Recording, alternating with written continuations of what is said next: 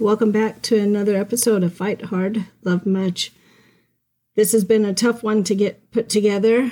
Someday I'll be more organized and have them ready to go. But for now, we're just trying to get through each day, some days. So this one, just for some reason, I just haven't felt good about it. I keep trying it, done it a couple different takes of it, edited quite a bit of it. And then finally last week, I just hit a wall and decided to take a break and let it go until I could clear my mind a little bit. So before we kind of begin into this week's episode, again, thank you to all those who have shared, to family and friends and anyone who you might think could benefit from listening to some of this. I really appreciate it. If you ever get a chance to rate or review the podcast, I also appreciate that. If you have questions and you don't know me personally, you can always reach out on email at fighthardlovemuch@gmail.com, and I'd be happy to answer questions or communicate that way.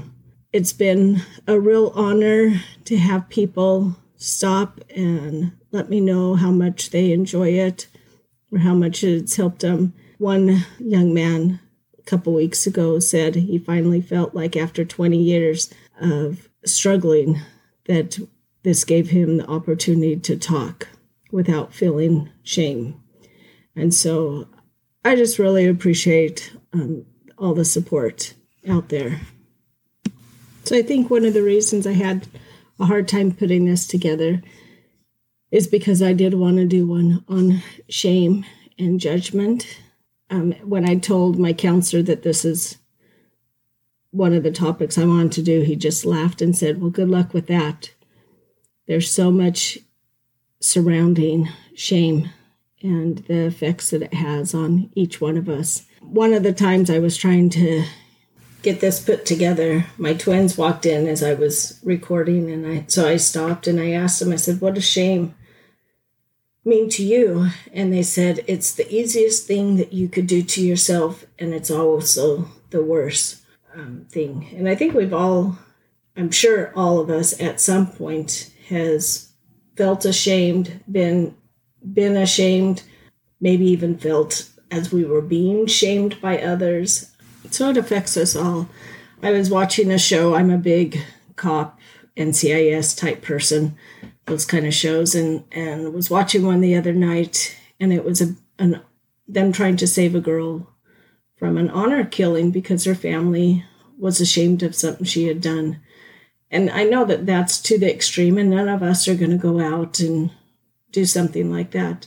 But I didn't understand for many years, and I'm still every day struggling with this, especially with myself, with Spencer, with my other kids, how my words and my actions come across to them and being ashamed of them. I first started to kind of learn about this probably 3 or 4 years ago. My sister-in-law had recommended a book, Imperfect Parenting by Brene Brown. And it was all about how we talk with our kids and how we shame them unknowingly. And it started to open my eyes at things that I would say or do, or my actions, and how my kids must have felt about it. And so, again, I'm learning every day, just like everyone else. I still have a long ways to go. My husband teased me that I couldn't say that I was not perfect this time. But of course I'm not. So, and our kids are not perfect. And we're not perfect. But one of the things that I have, especially since Sam has been gone, but before Sam, is I love working with the youth. I love children and youth. I think they're awesome. But our youth, they are great kids, and they do great things. They also do stupid things and dumb things that they don't think about the consequence. And sometimes those things come and they do them, and we as parents, or especially me, maybe you guys don't feel as effective as I did. But my kids would do stuff, and I was so ashamed. I was so embarrassed because of how it reflected on me and what people would say.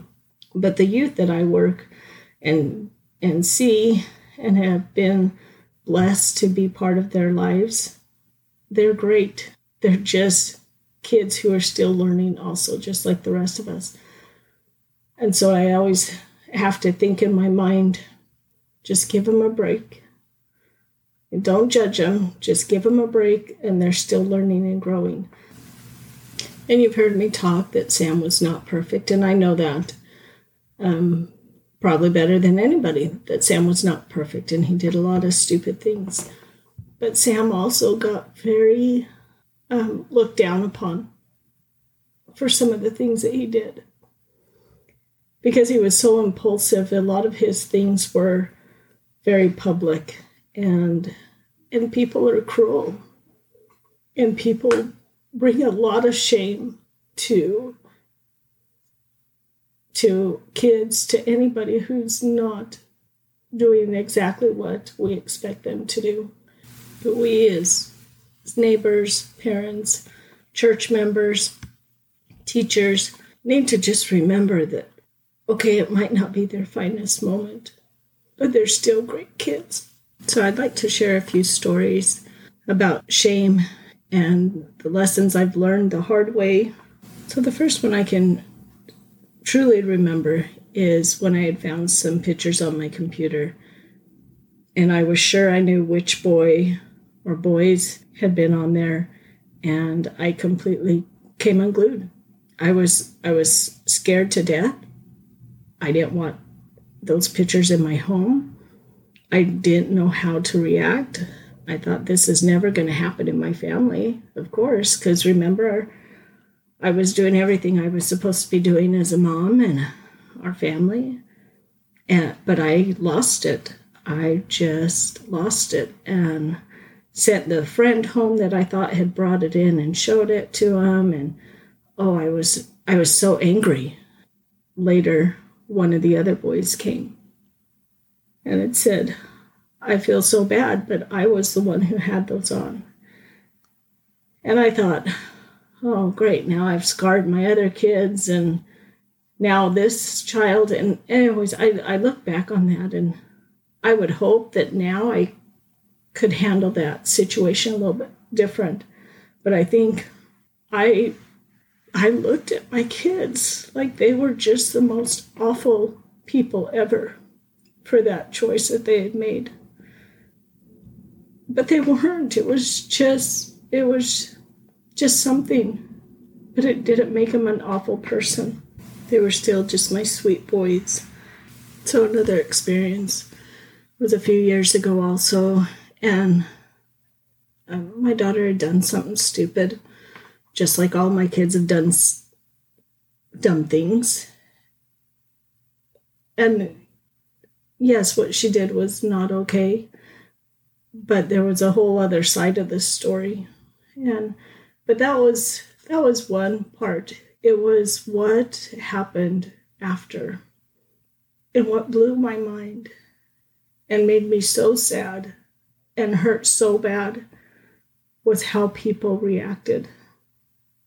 I would joke with her that she had a scarlet letter on her back, because it seemed like all of a sudden everybody just turned on her, and everything possible was said about her, that she was this awful person. But there was another side of this story. But once a rumor and things get going, it's hard to fix it. But it wasn't just what she had experienced. It became a whole issue. And things were said about me as a mom, and not being involved in my kids' lives and not wanting to know what they were doing, which was so not true. First of all, nobody knows exactly what their kids are doing 24/7. And if you do, congratulations. But I was involved in my kids' life. But those words hurt for a long time and brought a lot of shame on me just trying to be a good mom and trying to be the mom that I could be. And of course, at the time, there was always stuff going on. Spence was about 4 years old.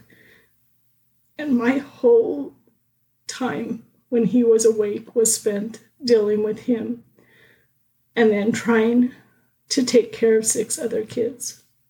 And I was pushed to the limit, but that didn't mean that I wasn't involved in my kids' lives. But they have agency and they make choices, and they're not always great choices.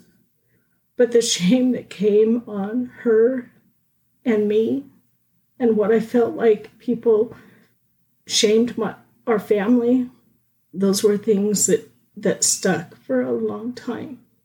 I guess one of my points with this story is be careful when something happens, that you don't jump to every conclusion and join the bandwagon of talking, gossiping, judging. First of all, there may be another side of the story that you didn't hear or want to hear, or that you just didn't know. But to shame someone or to judge them, it hurts, and it hurts for a very long time. So one other, like I said, our family has struggled with lots of things. And yet, I love my kids. I love my family. I love what we have. But we've had to work hard, and we all make mistakes along the way. So like I said, Sam always kept me on my toes.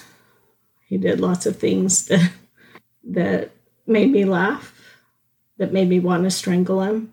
But he also did things that I was not always happy with.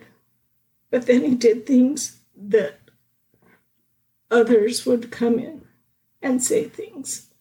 And the shame that I think Sam felt from the outside forces, and probably from his parents and others also, because when the outside forces come in, it's easy for me to look at my kids like, why would you do this again?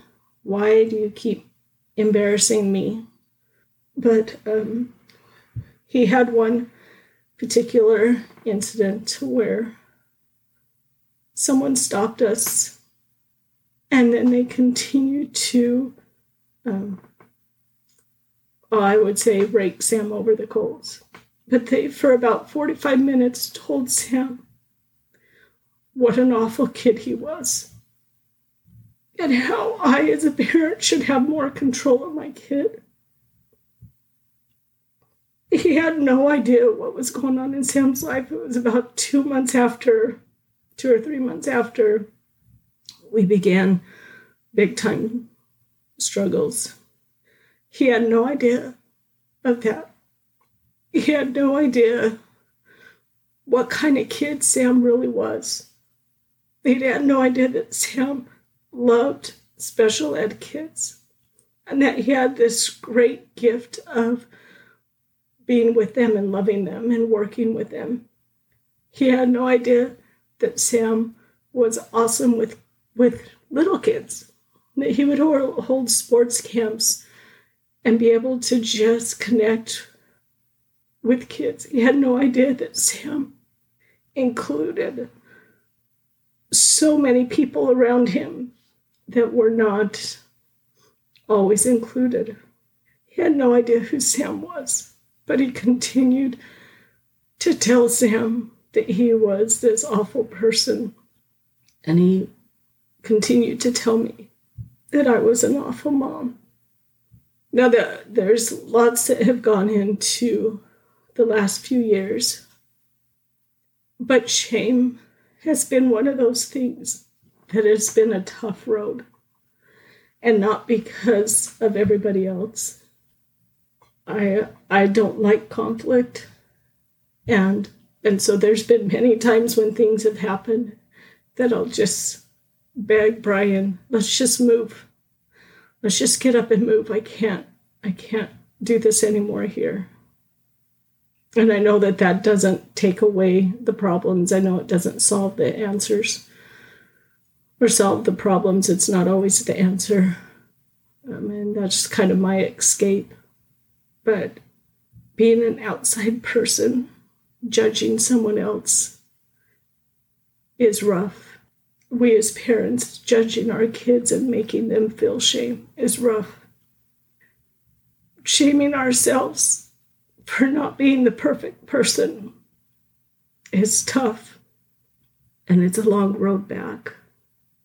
I think there's one road in there that helps bring us back into loving ourselves, and that is to remember Christ and his love for us, and he doesn't care about our mistakes. He doesn't care if we've been stupid and done stupid stuff.